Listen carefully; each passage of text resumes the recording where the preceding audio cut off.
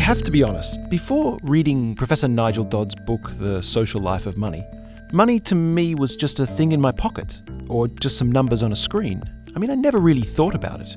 So it was a really interesting and enlightening experience to read this challenging book.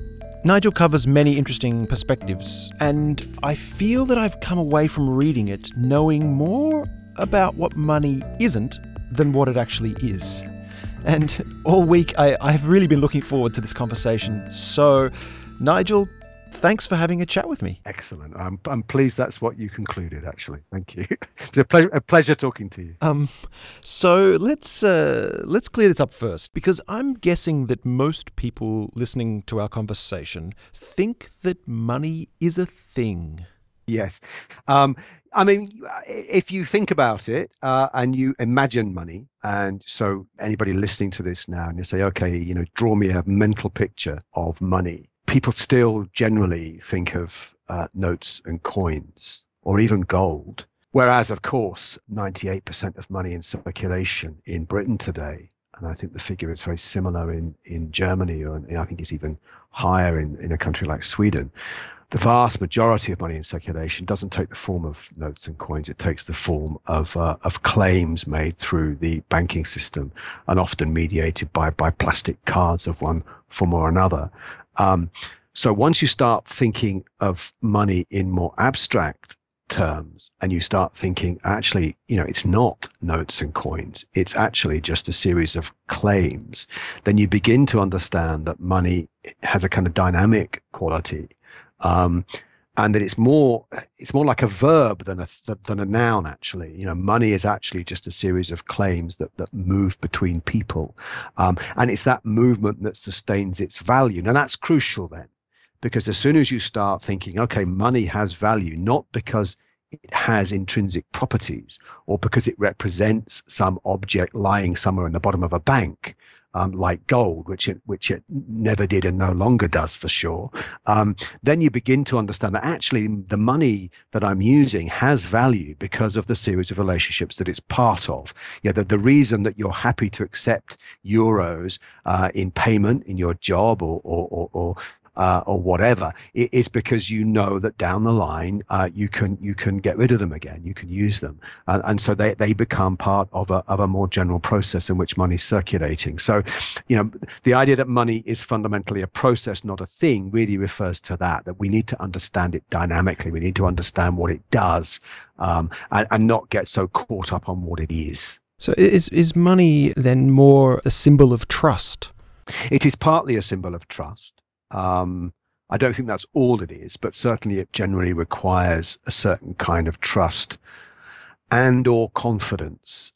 And that's a strange one, really, because in general, people don't think much about the money they're using. That's partly the ideal. I mean, you don't want to be thinking every day, is this money valuable? Will somebody else accept it tomorrow? You don't want to be thinking when you're paid, 10 euros for something, will this 10 euros be worth 10 euros next week? And that's what makes Bitcoin difficult, of course, because its value fluctuates so much. And anybody that's been in a hyperinflationary situation, will confirm that as soon as you start worrying about money, then that money is in trouble. Really, money is something that you don't want to be thinking about too much. So money is a token of trust, but it's a token of a very particular kind of trust. I think you trust money in a very different way than, say, you trust, your partner or a friend. I think money, yes, it's a token of trust, but it's also a kind of token of unassuming confidence that all is well with the world. And it's not really something people think about unless it's under threat. As soon as it is under threat in all sorts of ways, then it becomes interesting. If you talk to people in Britain about whether they would want the euro, then you do find out all sorts of things about the assumptions people make about their money. They then start telling you that money represents a form of memory to them. It represents something to do with their culture and their tradition and so on and so forth. But these are not normally things that people think about. Nigel, one of the most important themes of your book is the idea that money is a claim upon society. So could you maybe explain for us a little bit, how did you come to this idea?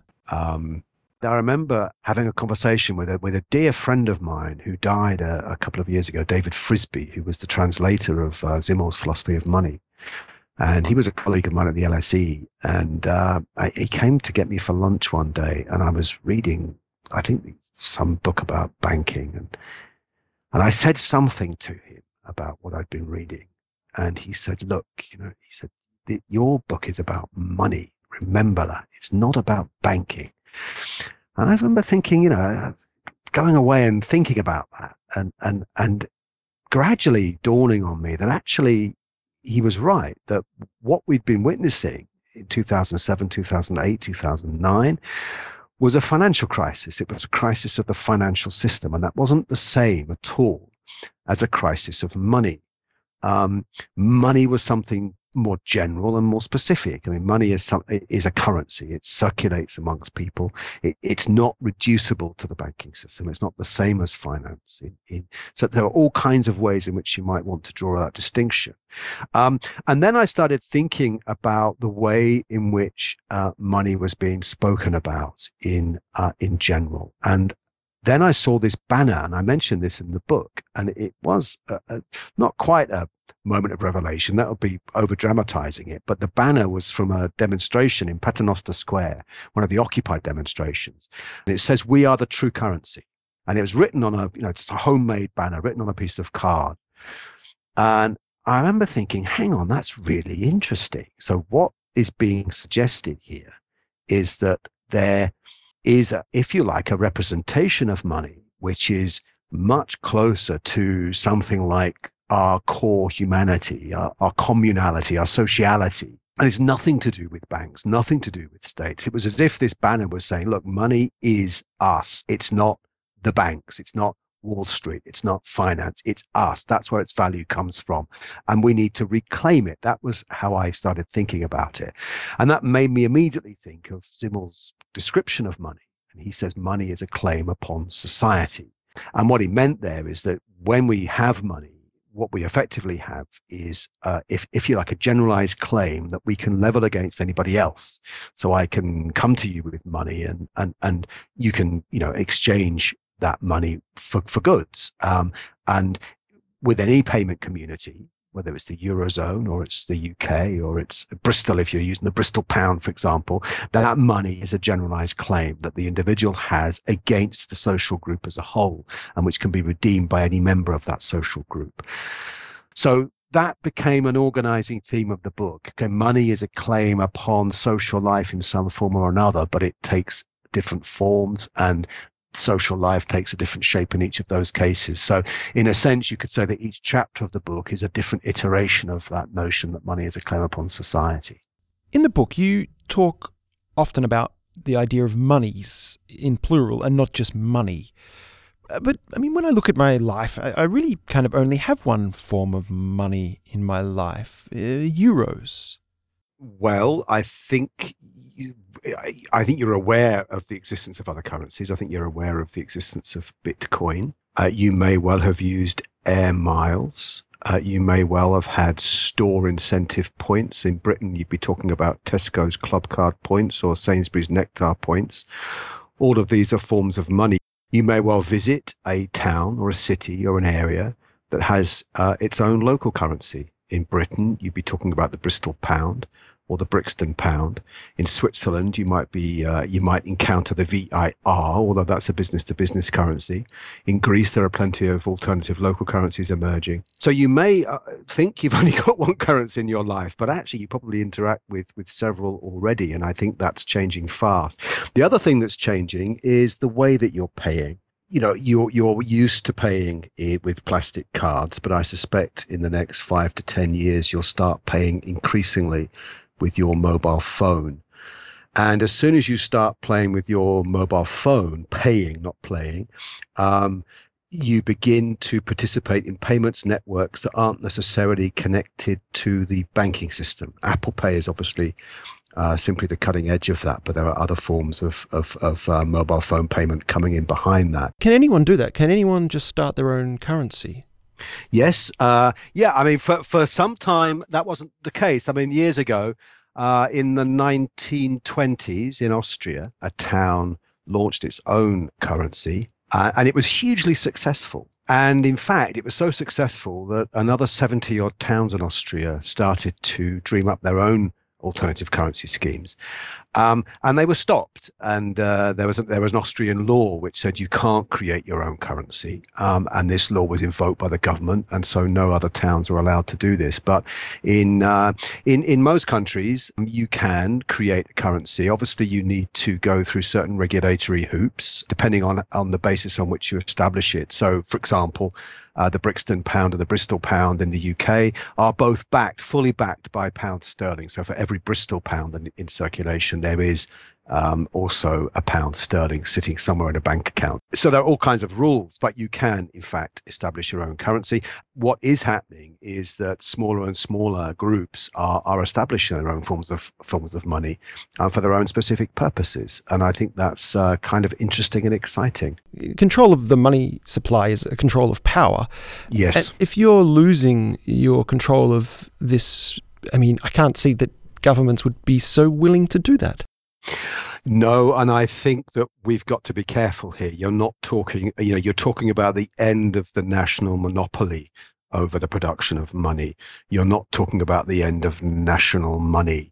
So what you're really looking at here are fairly minor blips within the system, and small currencies emerging. And I think that's a very, very healthy and a very good thing, mostly because smaller currencies answer a need. The most obvious need that a small currency answers is that it caters to the unbanked, people that aren't part of the monetary mainstream. And very often that's why these currencies emerge at moments when there is more general economic recession. The most famous case being Argentina after the default, where the official currency collapsed. There were no dollars in circulation, so people arranged their own monetary and barter systems. There was an explosion. You're getting some of that going on in Greece today as well. But you're not talking about a takeover of national money. I mean, nobody's suggesting, certainly nobody in their right mind is suggesting that suddenly Bitcoin is going to be the only money in town. And I think if it was the only money, there would be huge problems. At the start of your book, you write that money is essentially a fiction. It's a socially powerful and socially necessary illusion. And I'm really interested in your highlighting of the word socially necessary. Like, why is it so necessary that we keep this illusion of money as a thing? I don't know the answer to that. All I know is that somehow we have to persuade ourselves that money has value. And that the way in which habitually we think about that is precisely to think about money as a thing, to think about it as or carrying value inside it. And that as soon as we break out of that, it becomes actually quite difficult for us cognitively, I think. Now, whether that is just a habit of thought and it's what we're used to, and it's simply that we still imagine money as a noun, I don't know, but certainly it's incredible how common that is, that people talk about money as if it's still a kind of variant of gold. But I would say that's the norm. I mean, I would say that's almost everyone defaults to thinking that money is a thing. Yes. And maybe that's what I mean when I say socially necessary, that if they don't think like that, then in a sense, money flakes in people's minds and they begin to worry about it, and it doesn't kind of work in anymore. So in a sense, for money to sustain its value, people have to think about that value in a certain way, and that's the only way that they can get their heads around. So it's like the magic works because everyone believes in magic. Kind of. And even though I don't really think it's magic at all, this is the thing. I think that money, if you think about money as a claim, then there's nothing magic about it. It's simply a claim that's passed around.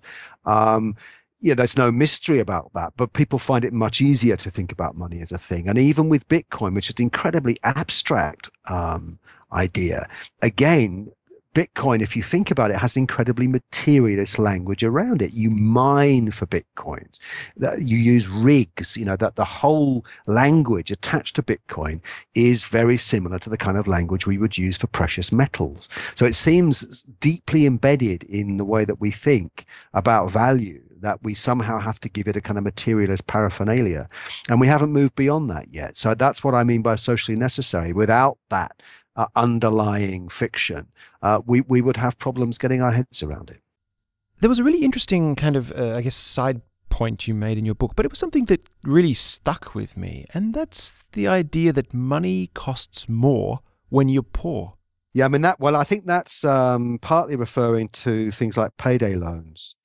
But in general, if you think, just in a basic sense, if you go to get advice like on a mortgage or a loan, generally, the poorer you are, the higher interest rate you'll have to pay. I mean, that's so in a very, very basic sense. That's a fact, and that's sort of unavoidable. But I think there's a whole structural issue here too, that the poor are a very lucrative market, actually. I mean, they're just, if you look at the Western transfer and the money they charge people that don't have bank accounts but need to transfer money. So you go to a store with $10 that you want to send to someone back home that you've earned, and you'll be charged, to 25%, which is crazy. So I think this is important for people to understand that the poor is a sort of huge area. There is a huge industry out there for financial institutions to make an awful lot of money out of the poor. It seems all in all that there is sort of a knowledge gap in the system. I mean, money is something that we use every day, but we don't even really know what it is. Right, exactly. I'll give you one interesting example of the state of knowledge. Technically, money is created through the banking system. Money isn't created by governments or by central banks. It's created every time a normal commercial bank, a high street bank, makes a loan. It creates money, and that's the fractional reserve system. But lots of people believe that actually it's the state that produces money, like on a printing press, or the central bank, for example, like the Bank of England or the ECB, that they create money, which is actually completely wrong, and it's a misunderstanding of how the system works. Now, in the UK Parliament, they did a survey of MPs to find out who really understood this, and of those, I think they surveyed 100 members of Parliament, and 85 of that 100 thought that money is created through the central bank, by the central bank, and in the central bank. So there's a lot of sort of ignorance about money still. So there's a long way to go. When you think about reform and change in society, I mean, you naturally go down the political angle. And so, I mean, I'd never really considered money itself, right, or transforming money itself as a way of enacting change. It's a hugely powerful way. I mean, I just had lunch with someone from the Gates Foundation, and like them or not, they've really looked at money as having transformative potential in countries like Kenya with M-Pesa, for example. If you think about money, that it is a hugely powerful medium. I mean, everybody ends up using it or needing it, and it's incredibly efficient in the way that it can spread messages or change people's behavior. So, I think it does have incredible transformative power in a positive way. And people are thinking in incredibly imaginative ways about how you can redesign monetary systems and currency systems and metrics in ways that can enhance people's lives rather than detract from them. And this is a huge area now, and it's not going to go away. And I think it's tremendously exciting. And I think, yes, I mean, there will always be politics in money. And it's important to think that, never to think that money can be apolitical. But yes, I think going through money rather than through politics is something that we're seeing more and more of. And I think it's genuinely exciting and quite inspiring, actually. I'd like to finish today, I guess, by getting you to elaborate on something you said, which is quite nice, which is that money should be an embodiment of our common humanity. Yes. That's Can you elaborate on that sweet thought? Yes, that partly goes back, I think, to that to the poster that I saw in Paternoster Square. We are the true currency, that was my moment of quasi-revelation for the book, thinking, hang on, there is something about the underlying value of money which goes beyond the state, beyond banks, beyond institutions, and goes down to the people that use it. And in the end, I'm quite simple-minded in my own way, even though you might not think it having read the book, but I do like to take things down to the simplest possible level. And the simplest possible level with money is that in the end, it's what people will accept. And ordinary people, there's no great mystery to it, that money works as long as people accept it as payment and use it as payment. And that's in the end what sustains the value of money, is the general willingness of people to see it as money and to use it as money and to believe that it's money. So in that sense, money is what all of us value. But I guess I was trying to go even further with that and say, look, I think that there is an inherent utopianism within money that hasn't been properly tapped, that we're just beginning to appreciate, perhaps for the first time for many of us, that we can think of money as something incredibly positive. We can think of money as something incredibly transformative. Nigel, thanks. Thank you so much. It's been an absolute pleasure to have a chat with you today. It's a pleasure talking to you.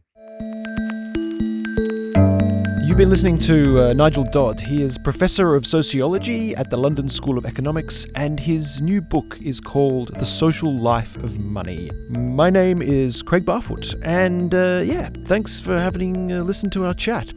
Ciao.